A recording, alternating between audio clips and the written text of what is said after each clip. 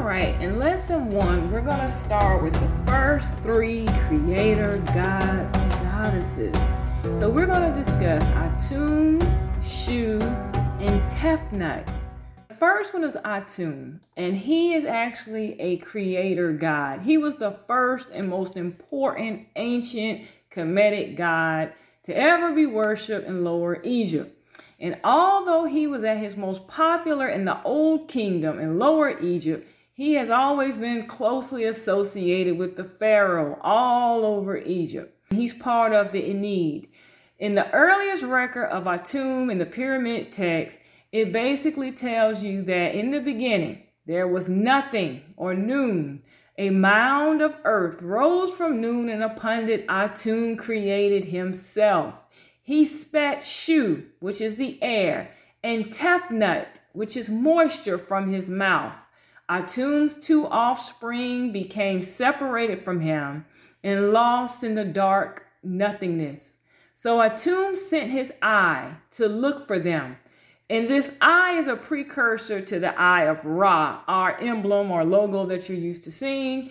And it went out to search. And when they found them, he named Shu as life and Tefnut as order, and entwined them together.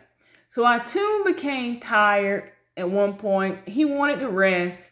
So he kissed his daughter Tefnut, and he created the first mound. And this mound rose from the waters of Nun. Shu and Tefnut gave birth to the earth, which was Geb, and the sky, which was Nut. And we're going to talk about Geb and Nut in the next lesson. And in turn, Geb and Nut ended up giving birth to Osiris, Isis, Set, Nephthys, and Horus the Elder. And again, we're going to go deeper into their stories as well. As far as Atum is concerned, he has a creative nature, but it's two-sided. So, for example, Atum told Osiris, he said that he would eventually destroy the world, submerging everything back into the primal waters of Nun, which were all that existed at the beginning of time. So remember in your Bible when it told you that God separated the light from the darkness. That's what they're talking about, that darkness.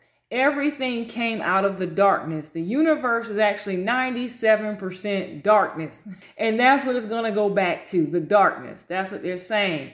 So eventually, again, Atum says that everything will go back into the darkness that existed at the beginning of time. Into this non-existence, Atum and Osiris would survive in the form of serpents.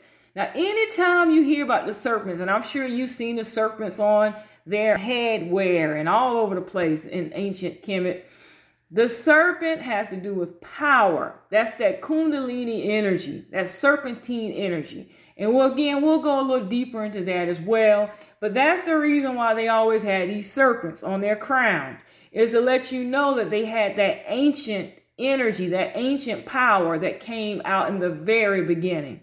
So Atum was a father. He's the father of all the gods. And he actually created that first divine couple, which is Shu and Tefnut, from whom all the other gods and goddesses have descended from. He was also considered to be the father of the pharaohs. So many of your pharaohs or many of your kings would use the title son of Atum. And again, letting you know how close they were to that original force, that one, which I spoke of in the last podcast when I talked about 0 point and that one energy. Atum is that one that I mentioned. Text in the New Kingdom tombs of the Valley of the Kings depict Atum as an aged, ram-headed man who supervises the punishment of evildoers and the enemies of the sun god. He also repels some of the evil forces to the netherworld. So again, he's very powerful. This is that immortal 0 point energy that I'm talking about. This is Atum. And he's the one that can punish all these evildoers, all the ones who are wayward, who don't listen. And then while he's punishing them, he also provides protection to all of the good people. So those of us who are doing what we're supposed to do, that energy is there to protect you, ensuring that you will have safe passage past the lake of fire, where there lurks the deadly dog-headed God who lives by swallowing souls and snatching hearts. So again, we've seen this in the Bible about the lake of fire and hell and the hellhounds. So the very first God on the planet that everybody knew could protect you from going to these terrible places, these low dimensions, was again Atum. And he was depicted in an anthropomorphic form and is typically shown wearing the dual crown of Upper and Lower Egypt. One of the only details that distinguishes him from any other pharaoh is the shape of his beard. But he's also depicted with that solar disk and a long tripartite wig. So again, your Bible, all the stuff you've been taught, all these different mythologies come again from Kemet. And you're going to begin to see the similarities here as we continue on. Now again, he fathered two. The two that he fathered, the very first two that came out were Shu and Tefnut. So let's look at Shu first. Shu is the Egyptian or Kemetic god between the earth and the sky. So his realms would be the sunlight, the air, and the wind. And his major temple was in Heliopolis. Shu is literally the personification of the earth's atmosphere. And Shu is credited with being a sort of creator god.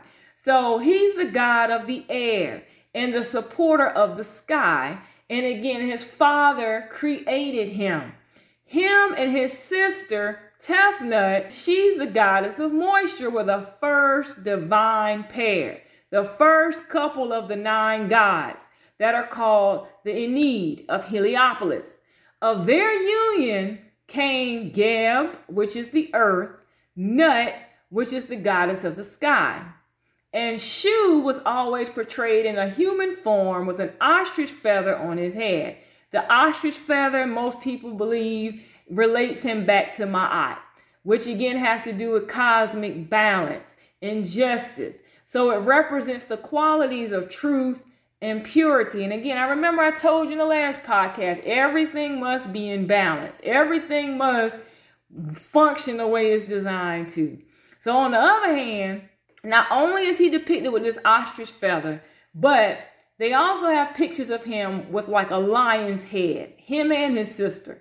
And anytime you see the lion's head, all that means is that he had great power. You know how they tell you that the lion is the king of the jungle. So by seeing him and his sister with those lion heads, that shows you the amount of power and where he stands in position and relative to all the other deities.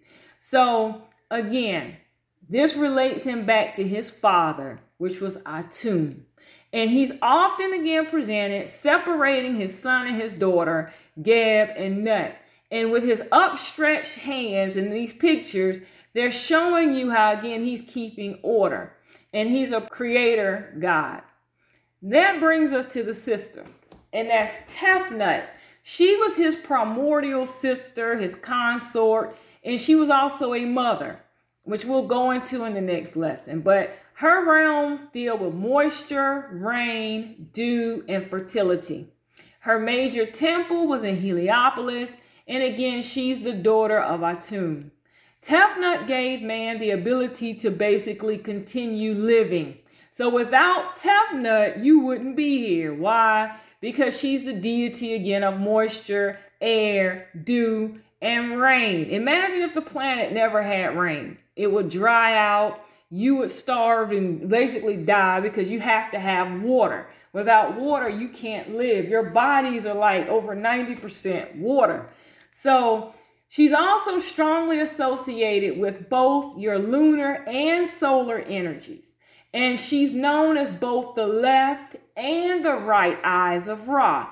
The left eye being associated with the moon, the right eye being associated with the sun. But a lot of people still look at her as that lunar goddess. And the lunar part, again, goes with the dryness or the absence of moisture as a solar goddess. So again, her name, Tefnut, literally means she of moisture. So she's generally again depicted with that lion head as a lioness or a woman with a lion's head. Less often do you actually see her drawn as just a regular woman. So again, that lion's head showed the level of power that she possessed. She always wears the solar disc in the uraeus, and she carries a scepter, which represents again that power. And her ankh. Anytime you see the ankh, that's life, and she represents the breath of life, because again, without the moisture, you would die. She also occasionally would take the form of a cobra. I know that you all have been taught that the snake is evil. The serpent of old, he's just terrible. That serpent, again, is that ancient knowledge, that primal energy, that energy, again, that will associate you back to 0 point or Atum. She was originally considered to be a lunar eye of Ra because they linked her to the night sky because of the dew and the rain and the mist. However, she also takes on again that solar aspect. So you want to keep that in mind. And some of the names that were given to her because of this is Lady of the Flame and Uraeus on the head of all gods. And she's actually a protector. Just like her father, she generally described as the daughter of a creator god, the creator god again of Atum. She's a sister wife of Shu, and she's a mother of Geb and Nut. She was also shown helping Shu to hold Nut, the sky, above Geb, the earth, in some of your earlier paintings. But in Memphis, she was known as the tongue of Ptah, who had apparently helped him create life. And we're going to go into Ptah as well in a later lesson. Tefnut, again, she was worshipped as the moon goddess. Many people did associate her with the lunar because of the rain and the moisture. But in all of her depictions, again, you always see that solar disc. You always see the uraeus. And the reason why is because that's that divine authority. Anytime you see that, you know that's a solar deity. And by wielding a staff and her ankh, Tefnut is further established as a very powerful and important goddess. So within this lesson, the key here that you want to take away, number 1, 0 point energy, that's Atum. He again is a creator god. He's the very first, just like your atom, the molecule within you. And then that atom split. So he spit out 2, which was Shu and Tefnut. Shu again is the masculine energy. He's the one that deals with the sunlight, the air, and the wind. Basically your atmosphere. And then there's Tefnut, which is a feminine energy, which deals with moisture, rain, dew, and fertility. So if you look at these deities from a scientific viewpoint, this is a creator story, the creation story. This is the story that they kind of omitted and didn't really go into in your Bibles. I remember there's a verse in the Bible that said how they created man in our image. So they're different creation stories. And there were already people on this planet before the story of Adam and Eve that you were taught about. The Adamic race is separate from these other groups that we're going to be discussing within these lessons. And just keep that in mind, because again, I don't want to get too deep on this podcast. I just want you guys to at least, when you hear the name Atum, or you hear the name Shu, or you hear the name Tefnut, what comes to mind is what they personified within the physical reality. You have to remember, again, everything on this planet has consciousness. Everything has a spirit force. So from the air, the water, the sun, the moon, all this stuff has energies. That's how astrology works. So when you look at, you're born under a certain sign, and this sign is governed by a certain planet. And because of this, this is why you act the way you act. All of that, again, is based on the energies, the forces that are being emitted at the time of your birth or certain transits. So that's how it works. And a lot of times we have been taught to think that if you're not in a humanoid body with 2 legs and 2 arms and a head and a mouth and eyeballs, then you don't have consciousness. That's the reason why they think that animals are not sentient, which is a lie. Your ancestors knew that animals were sentient beings. They knew that many of these animals came from other star systems or other planets. That's the reason why when you look in astrology, like for example, Leo, what is Leo? The lion. A lot of your astrological signs, Pisces, fish, all these things are animals. So obviously the animals have some type of intellect going on. And because we knew this, we appreciated the animals' kingdom. We did not destroy them. We did not put them in prisons, which we call today a zoo, so everybody can look at them. We let them live their lives along beside us. And because we did that, we kept balance on the planet. So when you're looking at the pictures of these deities and you notice they may have a ram head or a lion's head, or they draw them like a cobra, these were not demonic or satanic. These, again, were looking at the features of different species, different animals on the planet, and showing you their attributes and how they relate back to these divine forces. That's what they were showing you. So it's not spookism, and it's not just a bunch of witchcraft. This is actual high science that most people today do not understand, and therefore they dismiss it because they're not part of it. So we're going to continue on with these lessons as well. And I hope this kind of simplifies at least the first 3.